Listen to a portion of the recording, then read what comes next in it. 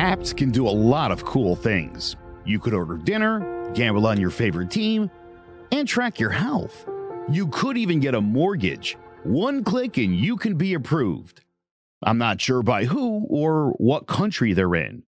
You deserve more from the mortgage industry. At AnyMac Home Mortgage, we believe in the need for live human interaction during a very complex process. The kind of service and guidance which an app simply can't provide. Our customers are more than credit scores and income documents. They're individuals and families who live in and strengthen our communities. Their story is our story, and that story begins in a home. Chris Sawyer is an expert on providing superior customer service and in meeting the mortgage needs of current and future homebuyers. With over 18 years of experience in the industry, Chris is able to help customers migrate through the home buying and home financing process by using his wealth of knowledge as a well-qualified mortgage professional. And best of all, Chris is located in Cromwell, Connecticut, where he has helped hundreds of clients in Connecticut, Massachusetts, and Rhode Island make their dreams of home ownership a reality.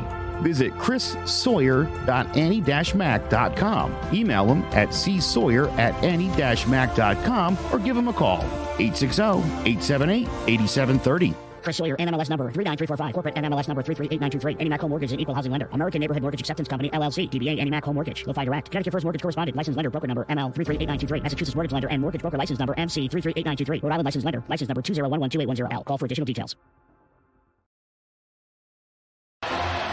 Jones on first down, wide open, it's Barkley. And Saquon Barkley will take it into the end zone. Your best ability is availability. Saquon Barkley, he's great when he's on the field, but the problem is since 2018, he hasn't been healthy for this team. Look at this. They lob it to him. He taps it in off the glass. How about that? Porter Moser, I think right now is the best coach in college basketball, hands down. Fins 2 for 3. He's done his part.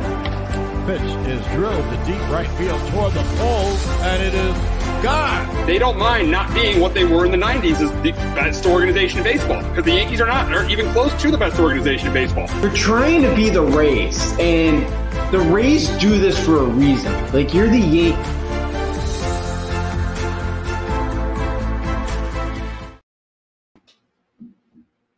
To Sports Talk with R&J. I'm Steve Risser, along here with Justin and Alfrio. I'm back this week from my trip.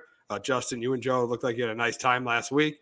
So, we're going to get going, and we're going to talk about the MLB Trade Deadline, and it was the active trade deadline, pretty much for the two teams in Texas.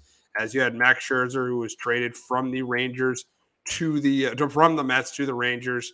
And this is a big move for them. This is a really good move for them that Scherzer got traded to the Rangers. I think they needed somebody to come in after DeGrom got injured, so they needed someone to come in. And I think this is a really, really good move for the Rangers going out and trading for Max Scherzer. I think it's a good move for Texas. Now it helps that you don't have to pay majority of that contract. The one worry I have though with Scherzer is we saw last year he didn't pitch well against the Padres. He had that arm problem a couple years ago with the Dodgers. He hasn't, he's in his 40s now. So, you're not going to get the dominant Max Scherzer anymore. But I think he's still capable of going out there in a postseason game and shutting you down for 6 innings. Texas, they need some depth. They just put Eovaldi on the IL 2 there today. With DeGrom already out. Dane Dunning's kind of struggled a little bit lately. So, they definitely need another starter. And, Texas put themselves as the front runner in the American League. Oh, absolutely, absolutely. Yeah, I think with this move, they're right there. And it's the big question we'll get to is if they are better than the Astros. And then we will go to the Astros, and they traded, and Verlander got traded back to the Houston Astros. And I think this is a really good move for the Astros. I think this adds depth to the rotation. You saw Framer Valdez last night pitch a no-hitter for them. So this is a really, really good move for the Houston Astros. I think Verlander was pitching better than Scherzer lately. As the season was going on, I think Verlander was the better pitcher. So I think the Astros got the better guy in Verlander. Yeah, I completely agree with you. Verlander's been really good. I know, Scherzer has had his ups and downs this year. Yeah, Verlander's been he's had 7-8 really good dominant performances of late. He's been awesome. So, I think right now, I know Houston wanted to keep him. The Mets just outbid him, and now they get him back. They don't have to pay as much for him. And you get a bona fide ace, and and you've already lost 2 guys already out for the year, in Garcia and Lance McCullers. So I know they're supposed to get Jose Urquidy back, maybe this weekend or next week. So they'll have him back as well. But yeah, for the Astros, the organization that look, they spend, they'll go out and they'll go trade guys. They're going to put their organization and their team with a chance to compete and win a World Series every year. That's what they've done. They did it yet again this trade deadline. Absolutely. Yeah. And we remember when they won the World Series in 2017, they went out and got Justin Verlander. So the Astros have been doing that for a while. Been going out, getting guys at the trade deadline. And the big question is now, though, is who is the favorite to win the West? Now the Rangers have a 1-game lead on the Astros after the trade deadline. Who is the favorite to win the West? The Astros or the Rangers? And I'm going to go with the Astros. I like the depth in the rotation is better. They got Altuve and Alvarez back into that lineup. I think they have a better rotation. I think the Astros have the better bullpen, and that's why. And I know the lineup is better with the Rangers, but I'll take experience, better bullpen, better lineup. I think the Astros are the favorite to win the NL West. The NL West, I mean. I'm going to go with the Rangers. I like the lineup. There's not too many holes. Again, I know Altuve is now back healthy, and Alvarez is just got back as well. But there's still no Brantley in that lineup. I know Bregman and Kyle Tucker are starting to get going there. But I'll take Adolis Garcia. Jonah Heim's had a great year. Corey Seager, I know he's on the IL right now, but it sounds like he should be back pretty soon. So they'll get him back. And again, he's been playing at an MVP like level. Again, he's not gonna get Ohtani out, but he's been playing at that level this year. So I know they picked up Scherzer. I like that they got Jordan Montgomery too. I think the Rangers right now a little bit better, and I like what they did with the bullpen. Bringing in Chapman's been pretty good for them. They got Will Smith. That's a pretty good 8-9 inning to lock it down. Yeah, it's going to be close between those two teams. I mean, the Rangers have done a really good job putting a team together that can compete with the Houston Astros, and the Astros are there every year. That's the one thing that's been the constant since 2015 is the Astros have been there pretty much every single year. So it's definitely going to be interesting to see what happens between those two teams. Yeah, absolutely will. Nice little rivalry there in the Lone Star State now, and two teams that, again, they each got better at the trade deadline. You could see both of them want to get better. And, after the Rangers made the deal for Scherzer, kind of heard the Astros rumbling about trying to acquire Justin Verlander. So, yeah, both teams got better. Trade deadline, yeah, should be fun 2 months there to see who wins that division. Oh, absolutely, without question. Now we will go to the team that traded both Verlander and Scherzer, and that's the Mets, who had really, really high expectations going into the season. But right now they pretty much are having a fire sale. They got rid of Scherzer, Verlander, Mark Hanna, and David Robertson. And the big question is it a surprise that the Mets had a fire sale? Is it a surprise? And to me, no. I think they had to blow this up. I really think the Mets had to blow this up. This is what they had to do to get these contracts. I mean, I don't know these contracts aren't completely off the books. They're paying some of Scherzer's salary, but to get younger, I think they had to, this is what they had to do. I know that they're not going to be competitive next year. So really they're looking at 2025 right now. And to be honest, I'm not surprised that they did this. Yeah. And I'm glad that there's a direction here and that they do have a plan, because I feel like a lot of owners in this spot would have just tried to kind of put a Band-Aid over this and tried to get better. But I think that the Mets understood that just wasn't going to happen. And yeah, again, maybe next year it's rough, but their farm system before, they made these trades, I don't think they had a prospect in top 155. Like their farm system was damaged, and yeah, going out and spending. You've seen it with the Yankees this year, it hasn't worked out. I know the Padres are starting to play better, but like even the Padres, they've been below expectations this year. So yeah, I know things are supposed to change with Steve Cohen coming in, but it's been a total failure. It's been like the same old Mets, but at least they have a plan here. And yeah, maybe next year's not going to be great, but I think they did. I think they picked up some really nice prospects here. And yeah, that's kind of what the Mets, because I feel like free agency, it's more to plug up your holes and not just to go out and just go sign everybody and build your team off free agency. They have to, and again, I think with the farm system they're starting to build now, I think it'll be easier where hopefully in a couple years for them, couple of those guys pan out and you could kind of fill the holes in free agency instead of just willy-nilly just spend it all on free agents. Absolutely. And the thing is you were just in a spot where they were out of it. They pretty much picked the right time. You got two guys that are two Hall of Famers, but two aging starting pitchers that you had to get rid of pretty much. You just had, I know a lot of Mets fans wanted to keep one of the two of them. They'll even keep both of them because they thought, oh, what's our pitching rotation going to be like next year? But you just got to accept as Mets fans, you're going to be in a rebuild next year. And you're just going to have to look to 2025. And you couldn't keep these contracts. If you kept holding on to these contracts, you were going to probably be bad next year. It'd be bad the following year. So this is just something they had to do, in my opinion. Yeah, I completely agree with you. You know, Cohen and Billy Upton, they bit the bullet here. And again, as I mentioned, I don't think many owners would do that. So I think it's good on the Mets to kind of realize that this has not worked out in our favor so far, and we need to have a new plan of attack here. And bringing in again, I know we're going over the luxury tax. They lost like 10 spots in their draft pick, or in the draft order. So you can only build so much through the draft when you're spending that much and going over the luxury tax. So yeah, absolutely. The Mets, I think it's a good plan. It's a good plan. I know Met fans might hate it. And again, I know Cohen was like, right away, we're going to win the World Series within 5 years. It's not going to be the case, but at least you're going to build something. And again, I think the Mets will make a World Series for the Yankees, though, with kind of the plan they got going ahead. Wow. I know we'll get to the Yankees, but wow. You think the Mets will make it for the Yankees? Wow, that's crazy. Yeah. That's crazy. Well, they have a plan. That. There's a plan here. I know. I know we'll get the Yankees. I don't think there's a plan there. I get you. Yeah. I think the Mets, are going to be in good shape. Yeah, we'll see. We'll see what happens there. Now we'll move on to the Angels. They were pretty active at the trade deadline. They went out and they got Lucas Giolito. They got Randall Gertrich. They got CJ Cron. CJ Cron. So Renato Lopez Renato Lopez, a reliever from the White Sox as well. Yeah, so they were active. They were really active at the trade deadline. And the thing is with them is they decided not to trade Ohtani. They're going all in. The big question is this the right move for the Angels to go all in? Is it the right move to go all in? I think absolutely it is. Ohtani's going to be a free agent next year. You got to try to win. You have to do this. Artie Moreno has to do this. And they have to try to win a World Series or make a deep playoff run in Ohtani's last year. Yeah, absolutely. I like what the Angels did. Instead of just kind of going half at it here and just like picking up a guy or two, they went full blown here and they really went all in. And so I respect the Angels, what they've tried to do here. Again, will it work? We're going to have to find out. I know Trout, I think on Monday was taking some swings, so hopefully he'll be back in a couple of weeks. You get him for like the stretch run here.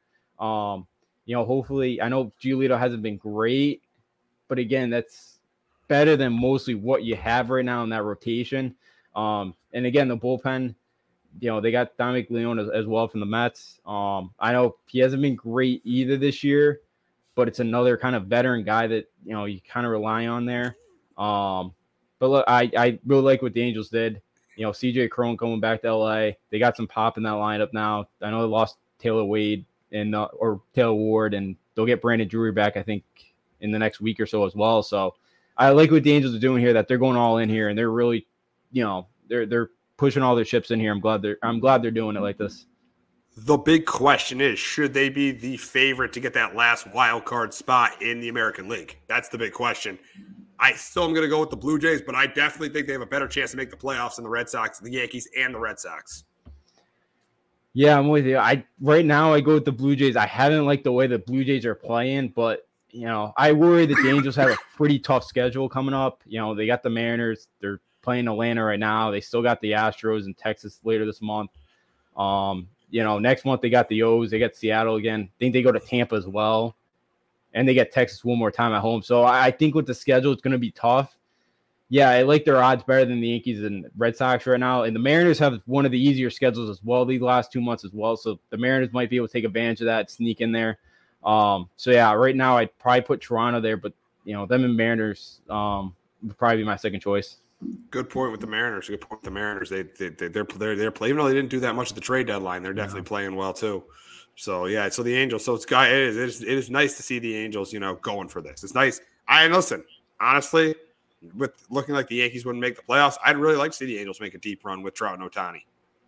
Yeah, absolutely. I think it'd be great for baseball because, again, especially the year Ohtani's had, I think it gets people who maybe aren't, big baseball fans to tune into a big Game 5 and LDS or the ALCS. They could get there like a Game 6, Game 7. I think it'll bring a lot of attention to the sport, which again we both know I know the Rays have been a little bit better this year, but again, you still love that as a sport. Those two can get in because those are two of the best players in the sport and be great for that. Oh, absolutely. Absolutely. Yeah. That would definitely be nice if the Angels made a run.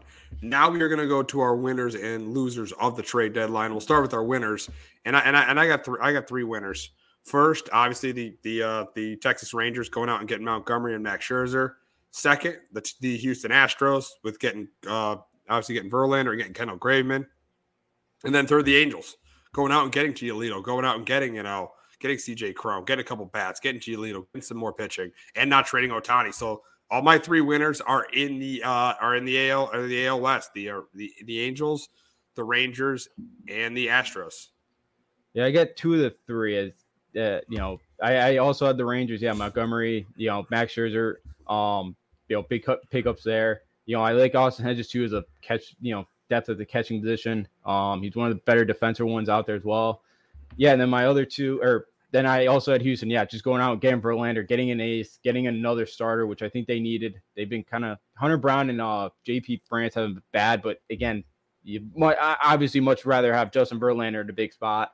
Then my third one, I went with the Miami Marlins. I thought they upgraded the bats, good one, corner positions there with Jake Berger. I know he doesn't hit for average, but again, I think they got enough average hitters in there. And then I also like bringing in Josh Bell. I know he's had a down year, but you can provide some pop to the middle of that lineup. And then bringing in David Robertson as well. I like what the Marlins are doing. They usually don't go out and try to be competitive. Usually, especially with the way they played at the All-Star break, I fear maybe they'd start selling off pieces. But I'm glad to see the Mariners go out there and try to compete and try to get one of those wild card spots. Oh yeah, you mean the Marlins? Yeah, absolutely. Yeah, Marlins. Yeah. That's it. That's really, the Marlins did a really good job at the deadline. Now going to our losers, and I think the losers are pretty obvious. I think that they're actually all in the AL East. My first one is the Baltimore Orioles. I don't think the Orioles did a great job improving the rotation. I know they got Jack Flaherty, but he's not had that good of a year this year. They didn't get Dylan Cease. I think that was the guy the Orioles wanted. They didn't get him, so they really didn't improve that rotation that much. So I that's my first loser. And then my other two are pretty obvious. The Yankees and the Red Sox. The Yankees did nothing to improve this team. Absolutely nothing to improve this team. Brian Cashman should be in a lot of trouble. He thinks this team, he can win it with this team, which he's crazy. So the Yankees did nothing. And also another one of my losers is the Boston Red Sox. The Red Sox failed to, which like we've been saying for weeks, this team needed to make a move at the trade deadline, and they failed to do so. They needed to get a starting pitcher.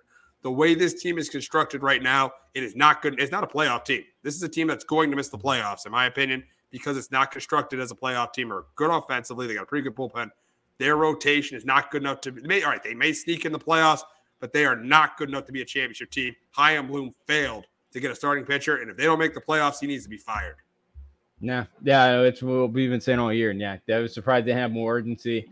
My three, number one for me was the Baltimore Orioles. I know Jack Flaherty, he hasn't been great. I know he had a really good start in the postseason a couple years ago, but again, I'm not a big fan of that being your number one going to do a postseason. Again, they could have had a package for Justin Verlander. I don't know if Verlander would have vetoed that trade, but again, I think they should have gone for Justin Verlander or Dylan Cease.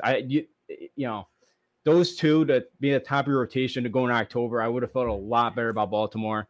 I thought they were a big loser there. It's unfortunate too with the way that team's played. My second one's the Cincinnati Reds. I know they've been an overachiever this year. I know they're gonna get Hunter Green and Nick Lodato back very soon. But this is the Reds' chance. Outside of the Braves this year, it's wide open in the National League. Your division's down. I know the Cubs are starting to play better than the Brewers, but you had it. This is Cincinnati had a chance this year, to maybe make a run at this thing. And all they did was, bring in Sam Malo, and it's a lefty reliever. It's not great. I was disappointed that the Reds did not try to go out there and get a starter. I was disappointed by that. Yeah, my third one, I can either go with the Yankees or Red Sox. I'll go. Both of them did a horrible job at the trade deadline. I know we'll get to both of them in a minute. It was just, both those organizations, it was a total failure at the trade deadline, and disappointing that both those two teams that, again, I know they have, I know the Red Sox have played really well. I know the Yankees been struggling, but they're both, Red Sox are a game and a half out, and the Yankees are only 3.5 out still. So you would think those two franchises would have made more moves to try to, make a push here, but no. So yeah, it was a very disappointing trade deadline for those two teams as well. Absolutely, absolutely. And we'll get to the Yankees, and what a disgrace. What an absolute disgrace. This team really proved that they are not a playoff team. They lost 2 out of 3 to Bill. They split with the Mets. They got crushed in one of those games. Lost 2 out of 3 to Baltimore. And then the game on Sunday night was terrible. Severino needs to be out of the rotation.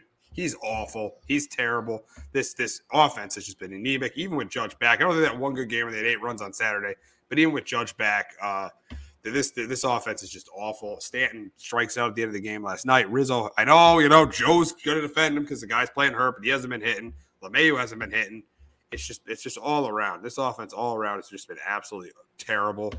And this team right now at 55-52, 3.5 games out of a wild card spot. I don't see this team making the playoffs, and I see this team season being over by the middle of August. Yeah, I'm with you. There's no direction. Cashman's like, we're obviously going all in. It's, or we're all in right now. It's like, you did not show us that. No, absolutely not. That's your best move. That is your best move. That is sad. That is sad. Yeah. And Spencer Howard, who was once a top prospect, but has had control issues and injuries, and in his 38 games at the major league level, he's got over 7 ERA. So that's going to be helpful in a big spot if we need him. So, yeah, it's very disappointing. And yeah, with Judge even back in the lineup, why would you even pitch the Judge right now? Exactly. I just potentially walk him every time. I was at the game on Friday night. And they walked him 3 times. Smart move. Yeah. Oh yeah. Yeah. Again, you're dumb if you don't walk him. With Rizzo behind him, the way he's hitting, you're not scared. Stan will find one once in a while, hit a home run, and toward them mostly in front of him. But other than that, there's just no direction with this team. Like, either sell or go for it. They didn't do anything. So yeah, it's embarrassing. This team is just it's absolutely pathetic right now. And they're again. They struck out 18 times on Sunday, and Boone's like, I thought we had some really good at bats. Really good at bats. You struck out 18 times. 18 times. Had really good at bats. That's why he needs to go. Him and Cashman got to be gone, especially Boone. How are you making excuses if your team strikes out 18 times? No, because you can't criticize your players for whatever reason. That's the way the sport is, and this is a point in time where your team needs a nice little wake up call about Again, they say sense of urgency, but I don't see it. I don't see this thing changing right now. It's just now with the Avs coming up this weekend. Man, the reason why, they got to be played. What were you gonna say? Yeah, I was gonna say, now you're gonna have to face Verlander again on Friday night. You're not gonna touch him. You got McClanahan going tonight, which he's putting himself back in that A. I know you got Cole, but you got to win the game 1-0 or 2-1. They go down 1-0, 2-0, they're done. They ain't coming back. It's not. Yep.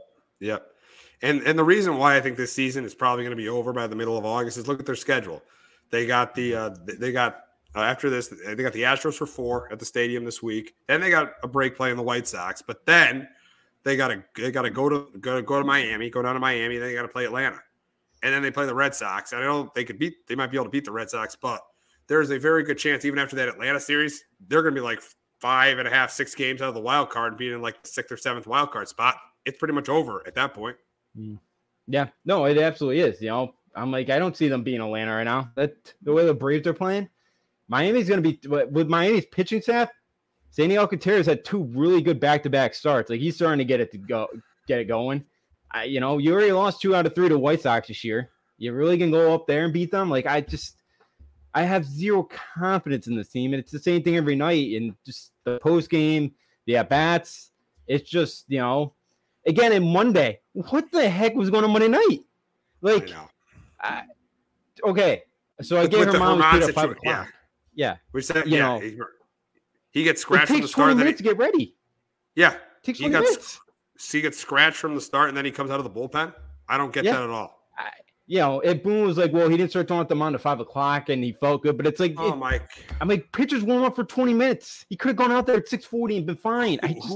Who honestly thought firing Girardi and hiring this guy was a good idea? The whole Yankee analytical department. Yeah, terrible. Because we're too hard on Gary. And look, again, Gary's had some nice at-bats this year in San Diego, but like Gary's offense is defensively he's been very good. Offensively, like that yelling at Gary was not the problem. I saw a video too yesterday from it was on Twitter, like from Yankee source.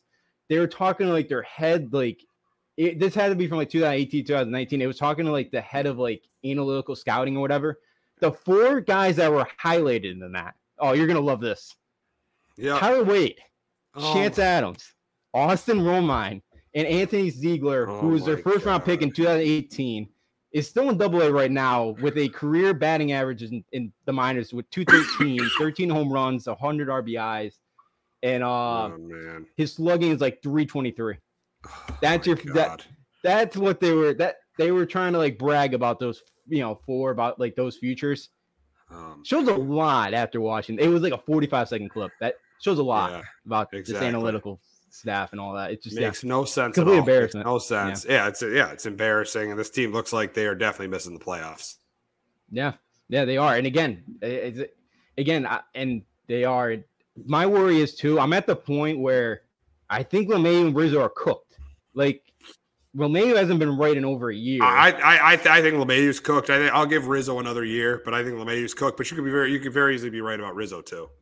I like Michael Kay was saying the other day, like people inside the Yankees organization say he's healthy. Like it's not the neck bothering him. Like he's completely healthy right now. Really? Wow. Wow.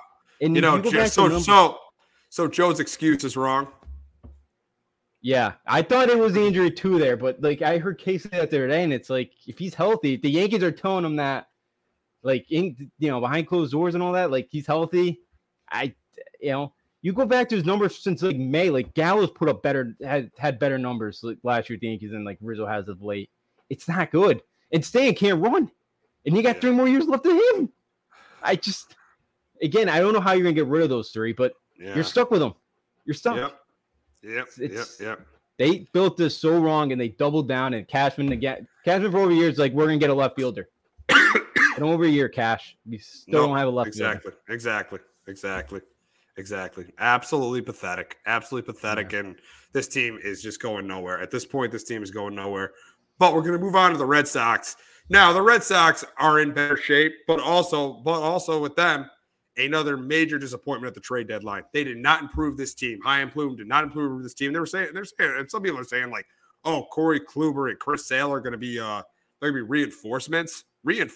Chris Sale can't stay healthy, and Corey Kluber is terrible. So this team did not improve. And yes, they have a better chance to make the playoffs than the Yankees. Absolutely, they're only a game and a half behind the Blue Jays, and they've beaten the Blue Jays I think every single time they played them this year. So they definitely have a better chance to make the playoffs, but Chaim Bloom blew a humongous opportunity not going out and getting a Scherzer, getting a Verlander, getting a Jordan Montgomery, getting a Lucas Giolito. He blew a huge chance for this team to be a championship contender by not getting a starting pitcher. Yeah, absolutely.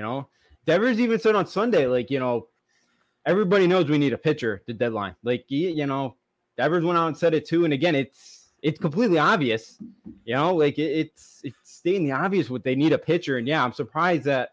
And I know some of the GMs were like, yeah, well, the prices was too high. Again, I go back the Savali trade to Tampa Bay from Cleveland, Tampa Bay. Tampa gave up a first baseman who I know Cleveland might call him up in September. I know we've seen Bobby Dahl back, and he struggled at times being at the major league level, but he's got 25 home runs this year in AAA. He's batting like 300. Why don't you try to package him, maybe somebody else for like an Aaron Savali? Here's the thing with the Red Sox. I'm tired of hearing about the price is too high. The price is too high. You've been hearing that for 4 years from them ever since Chaim Bloom's taken over. The price is too high. The price is too high. Stop it. Go out and make your team a championship contender. Because what you did these last couple of days, doing nothing, you're making this team a team that might sneak into the playoffs. They will not make it to the division series if they sneak into the playoffs. No, I'm with you. They won't. They don't have the pitching, and yes, they'll. Believes starting, I think he was in Worcester last week, or or no, he's making his first rehab start today. I think today actually. He's going tonight, so maybe a week, maybe 10 days. But like, yeah, like his last 2 starts before he got injured, he threw 111 pitches, 98. Like they pushed him to the limit. I can't, like, I don't know how many pitches you're gonna get out of him. Like you probably can't go more like 70, 75. And Kluber's been struggling. Maybe they get Story back this weekend, but Cora said it's not a guarantee. He didn't set any setbacks, but they said they're just gonna give him as much time as with the rehab appearances. But like, yeah, like. Again, the starting, like you're having to piece together these bullpen games, and they just don't work. It's tough to rely on that on bullpen days. I know their offense could keep them in games and win them some and outslug the other opponents, but yeah, like again, why don't you try to bring back an Erod or again, I know I discussed Jack Flaherty. He's not great, but like it's a body. It's a starting pitcher that could give you 4 or 5 innings. Yeah, so, I know, exactly.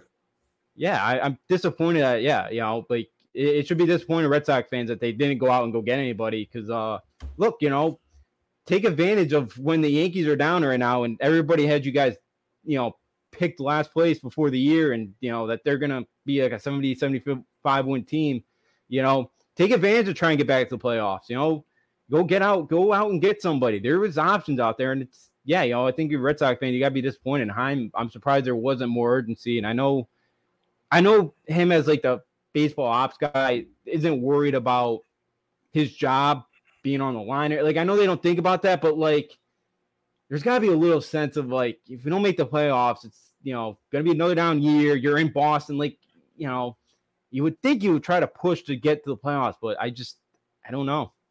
Absolutely. And then the thing is, it'd be another down year. And the thing is they could have done something. If they don't make the playoffs, the thing's going to be is they could have done something to make this team better, and they did it. And that's been the really, really big problem with this team for the last 4 years. They've done nothing at the trade.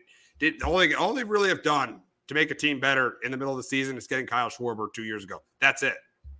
Yeah. Yeah, and that was the guy they didn't even want to resign afterwards. And at that time, you really needed a first baseman. I know Casas has really fixed that problem, and he's been unbelievable of late, but you could have used Schwarber as a first baseman last year. So, yeah, Schwarber was great and really helped out that lineup. But, yeah, that was the only really big move that he's made at the deadline. So, yeah, again, like I know they're thinking about maybe trading Verdugo. I bet there was teams interested that you could have got a starter for an Alex Verdugo. I know he's been in a cold streak of late, but, like, first half of the year, he was a guy that was playing at like an all-star level caliber. So I was very surprised Boston just did not. Heim decided to kind of stay put and hopefully ride this thing out because the month of July, I think they had one of the best records of all of baseball. Like they were playing really, really well. They were playing really well. They'd beaten the Braves I know they had struggled lately on their road trip, but they had beaten the Braves in a series. So you're thinking, okay, if this team could maybe get a starter or make a move at the trade deadline, they could be a contender. But they did nothing. This is not a roster that could do. This is not a team that could do nothing at the trade deadline and win a championship. So if they don't make it, they don't make the playoffs. This is completely on Chaim Bloom, and he should not be the general manager anymore. Yeah, I completely agree. I think it'll be interesting to see what that ownership says if they think the same. But again, yeah, I bet there will be a lot of pressure on Red Sox fans. They get him out of town because another year. Again, they're probably not going to finish in last now, but another kind of fourth place finish. I know you got a nice young core now, but hey, maybe it's time. I think, next year's, even this year, they can make the playoffs, but like next year, this young core, they could take the next step. And maybe Chaim Bloom does not seem like to be that guy that is kind of ready to make that big move here to help the team get to that next, get back to that next step that Boston should be at, being a contender in the American League. Exactly. So we'll see what happens with the Red Sox going forward in the second half of the season. But Jonathan Taylor, he wants out in Indianapolis. But before we talk about that, we're going to hear from our friends at JPEG Financial and Shamrock Home Inspections. Do you have a 401k and some savings for future retirement, but don't even know if it's enough to live off of? How much is enough?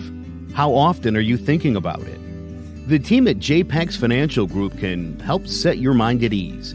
We specialize in creating strategies in the planning and managing of your financial, educational, and investment needs. We help clients pursue their investment goals with sound financial strategies. You deserve a personal, tailored plan. Lasting, meaningful, and open relationships are the foundation of our practice. You've worked hard for your money and should feel confident in your investment choices as you make decisions for your financial future. Your goals are our goals. We are dedicated to your needs and hopes for your future.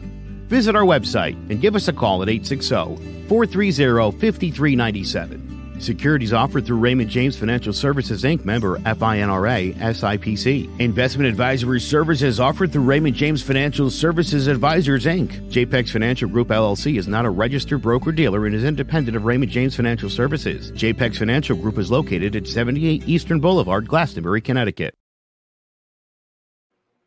There's no bigger investment than home ownership. And to make sure the house is up to your standards, you need a professional to look it over.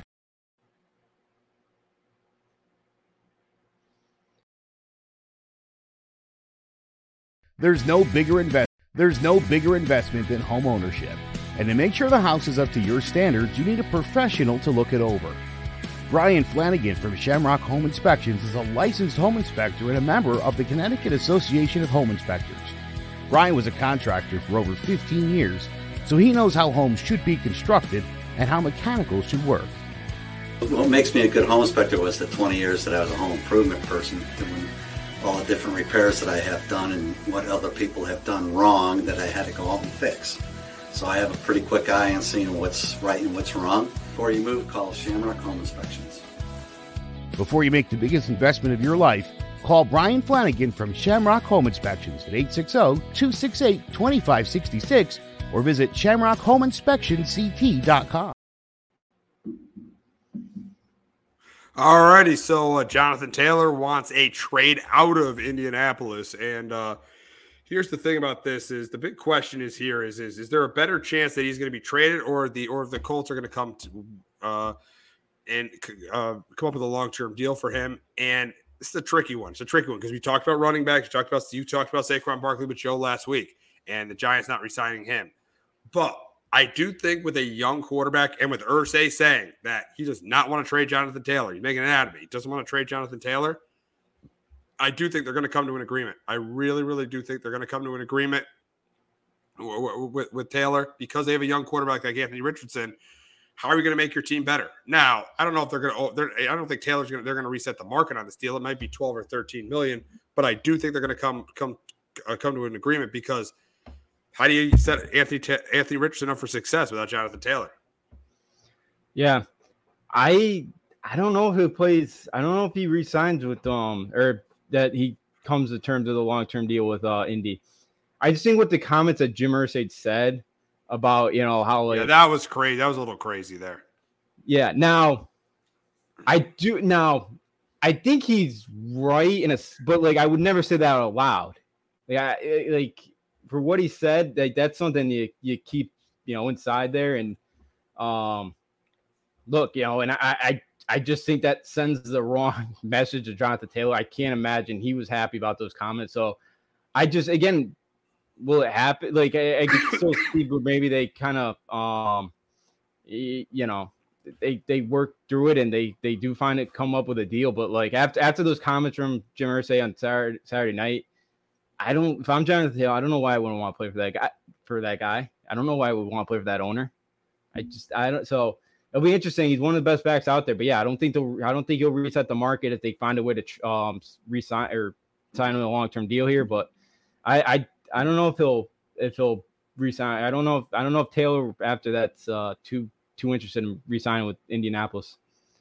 Yeah, I don't think so. I just think it's gonna happen. That was my bad there, but I think it's gonna happen because it's just I know the comments are not great, but I just think that eventually that they're gonna work it out. They're just not gonna trade him.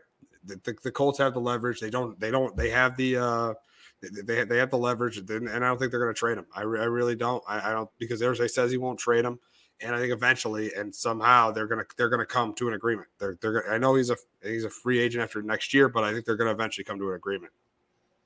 Yeah, I could definitely see it that there's a chance that especially if if Irsay is true to his word and they don't want to trade him, and and Taylor's kind of stuck with nothing left and no leverage. Yeah, I could kind of see a Le'Veon situation or Saquon situation where he kind of just has to sign that franchise tag and just kind of play for and because again maybe he does hold out, but again that would be the worst decision for his career. So I would hope there'd be people advising him like it wouldn't be the best idea here to sit out.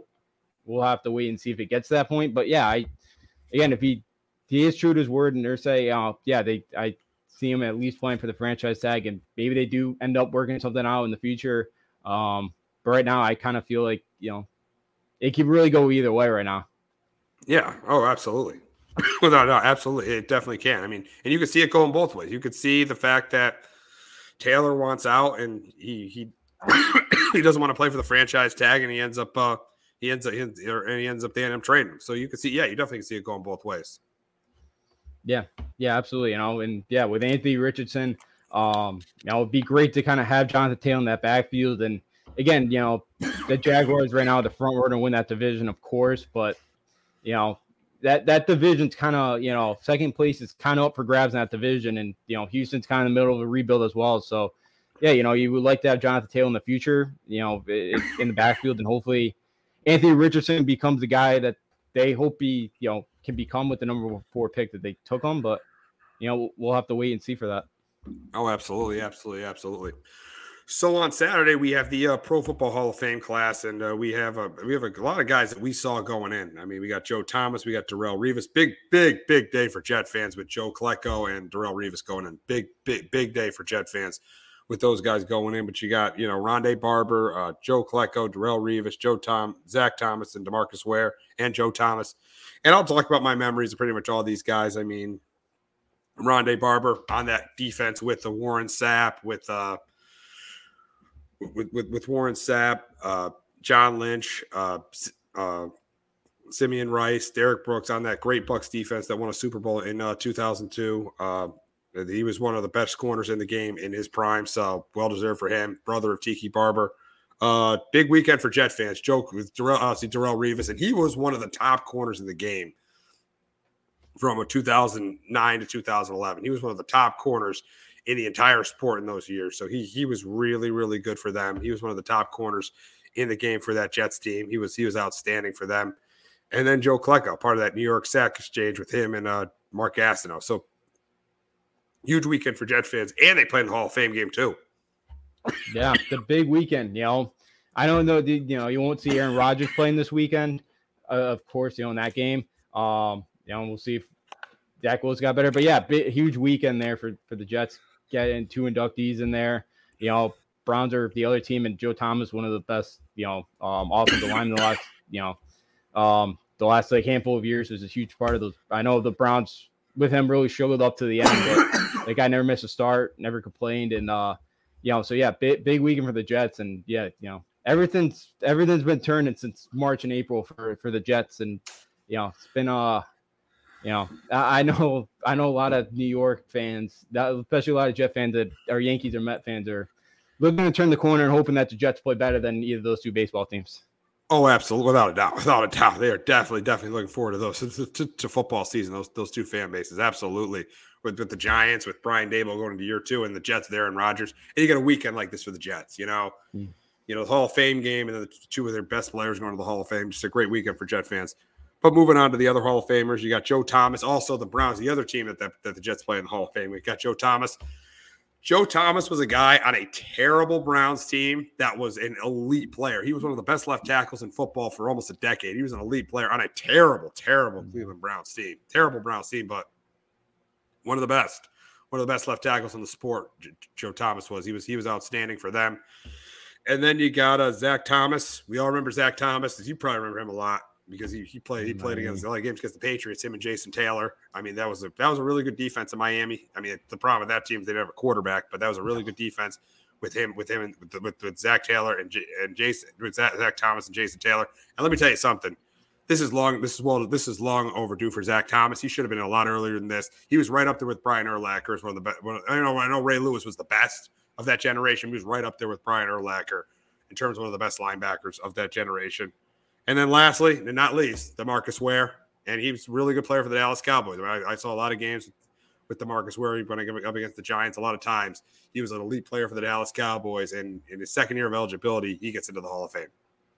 Yeah, Ware, one of the best pass rushers, third round pick coming out of Troy, and led the league in sacks twice during his career. Huge part of those Cowboy teams that, we're always in the playoffs, but just struggled to get over the hump there. And Zach Thomas, again, kind of a guy that came in with a chip on his shoulder, being a 5th round pick, and ends up becoming the rookie defensive player of the year. And then, won a couple MVPs, with the Dolphins. So, Zach Thomas, and Sean Taylor, the edges there. And, Miami had some really good defenses. They just could not find the offense to be able to compete at a level in the AFC. But, both those guys, two really good defensive players in the last, handful of years during the times. Absolutely. Probably two of the best of that era, with Zach Thomas and DeMarcus Ware. And guess who's presenting DeMarcus Ware into the Hall of Fame? Tony Romo? Jerry Jones. Jerry Jones. Jerry Jones. Okay, of course. He'll be presenting DeMarcus Ware into the Hall of Fame on Saturday. Got the enshrinement on Saturday. Got the Hall of Fame on Thursday night, and that's the start of football. It's a great weekend because it is the start of football. It's the beginning. You got the preseason starting in the next couple of weeks, so we got the start of football. The first preseason game is tomorrow between the Jets and the Browns. So you'll see a lot of Jets fans there in Canton this week. It's their weekend. I mean, with Reeves and Klecko and the team with Aaron Rodgers. So it's their weekend at the Hall of Fame. But we're going to wrap the show talking about Colorado and Deion Sanders and their move to the Big 12. And the big question here is going back to the Big 12. Is that a good move for Deion Sanders and Colorado? I think it will eventually will be. I think it eventually will be because I think he'll get better recruits because of it. Yeah, as you mentioned, recruits, Texas, that's where Colorado always kind of been, the reason they went to the Pac-12 was they wanted California. They wanted to go out and go get California kids. They even wanted to do it not even for an athlete, to try to find athletes. It was like even to just try to find kids that wanted to academically wanted to go to Colorado. They wanted to kind of reach into that, spot. And, they lost money from going to the Big 12 or from leaving the Big 12 to go to the Pac-12. They lost money from it. The Pac-12 right now it sounds like they're going to get a deal with Apple TV. And again, the Pac-12 might fall apart very soon because, but I think for Colorado, I think this works. I think this fits. It's not the old Big 12, it stinks. There's going to be no Colorado, Nebraska, no Colorado, Missouri. Those are two of their bigger rivals there. So it's not the same old Big 12 that they're used to, but it is going back to a spot where they are a little bit familiar with. For Deion and that squad, he's lived, since after his football life, he's been living in Texas. So, he's got some relationships down there. And again, I bet he did have a little bit of a say in this, but for Colorado, it makes sense. It's the Pac-12 right now.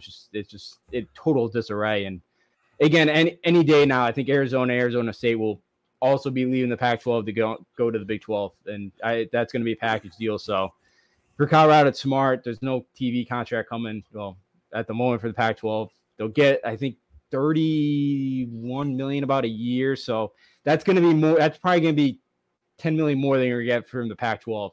Somewhere right around there, I'm guessing. So, for Colorado, I think it makes sense. And, hopefully for football-wise, they can kind of get back at, with Deion, that they can get back to the top of the pack in that conference because it's going to be open without Texas or about Texas and Oklahoma. It kind of there'll be spots there for the taking, and we'll see if Deion in a couple of years can kind of be able to get them back on top.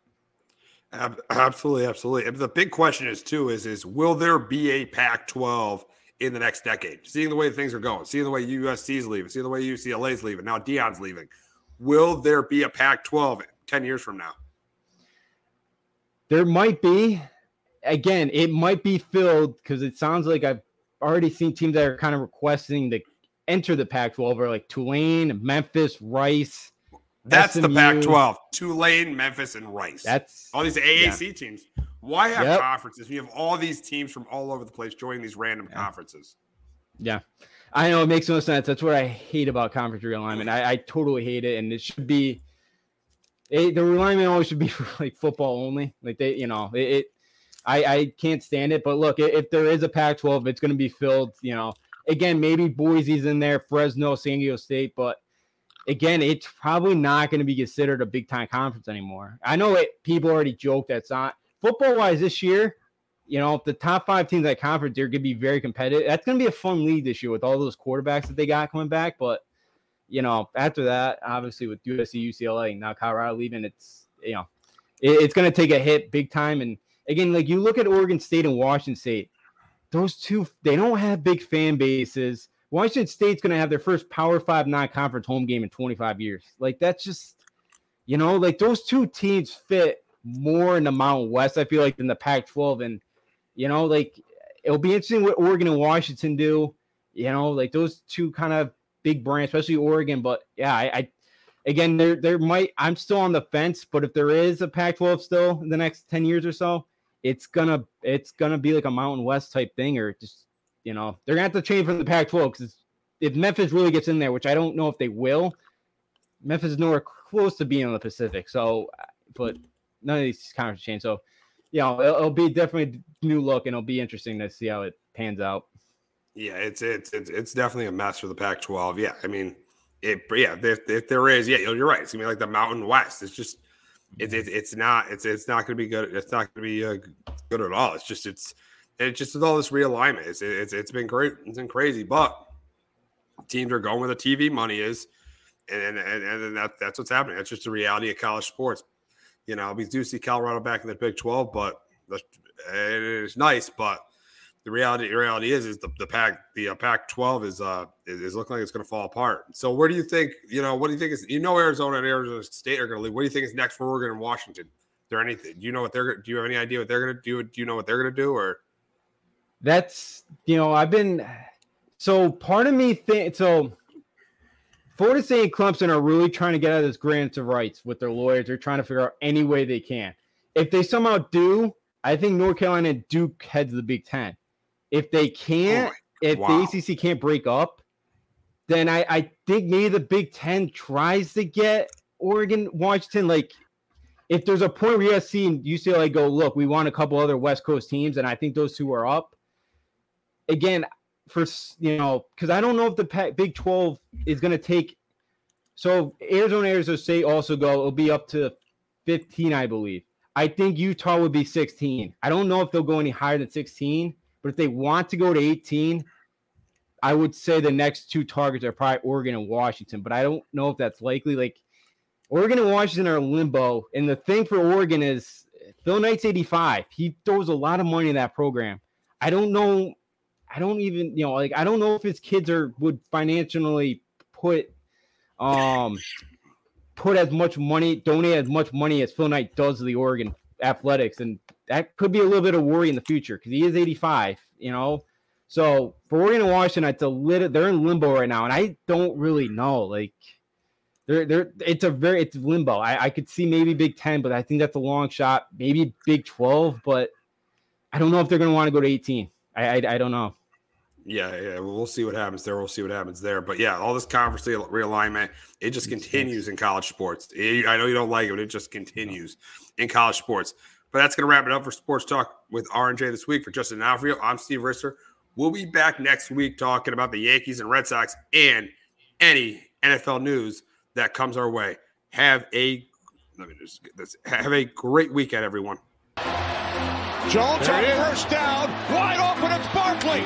And Saquon Barkley will take it into the end zone. Your best ability is availability. Saquon Barkley, he's great when he's on the field, but the problem is since 2018, he hasn't been healthy for this team. Look at this. They lob it to him. He taps it in off the glass. How about that? Porter Moser, I think right now is the best coach in college basketball, hands down. Fins 2 for 3. He's done his part.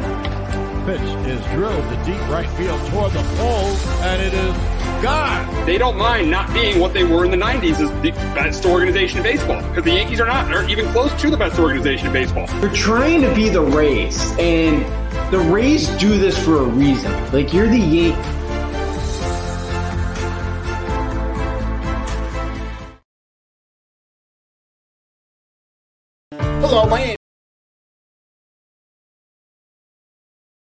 Hello, my name is Joe Aguirre. I'm the president of Clovercrest Media Group. And here at CMG, we have a wide variety of podcasts, including sports shows like Keys to the City, The Roll Call, Throwing Jabs, All Four Downs, and Jawing About the G-Men. And great true crime shows like Sticky Week, Crimes and Consequences, Ivy League Murders, and Bird, the unsolved murder of David Eichmann. You can find all these podcasts and so much more by visiting clovercrestmedia.com.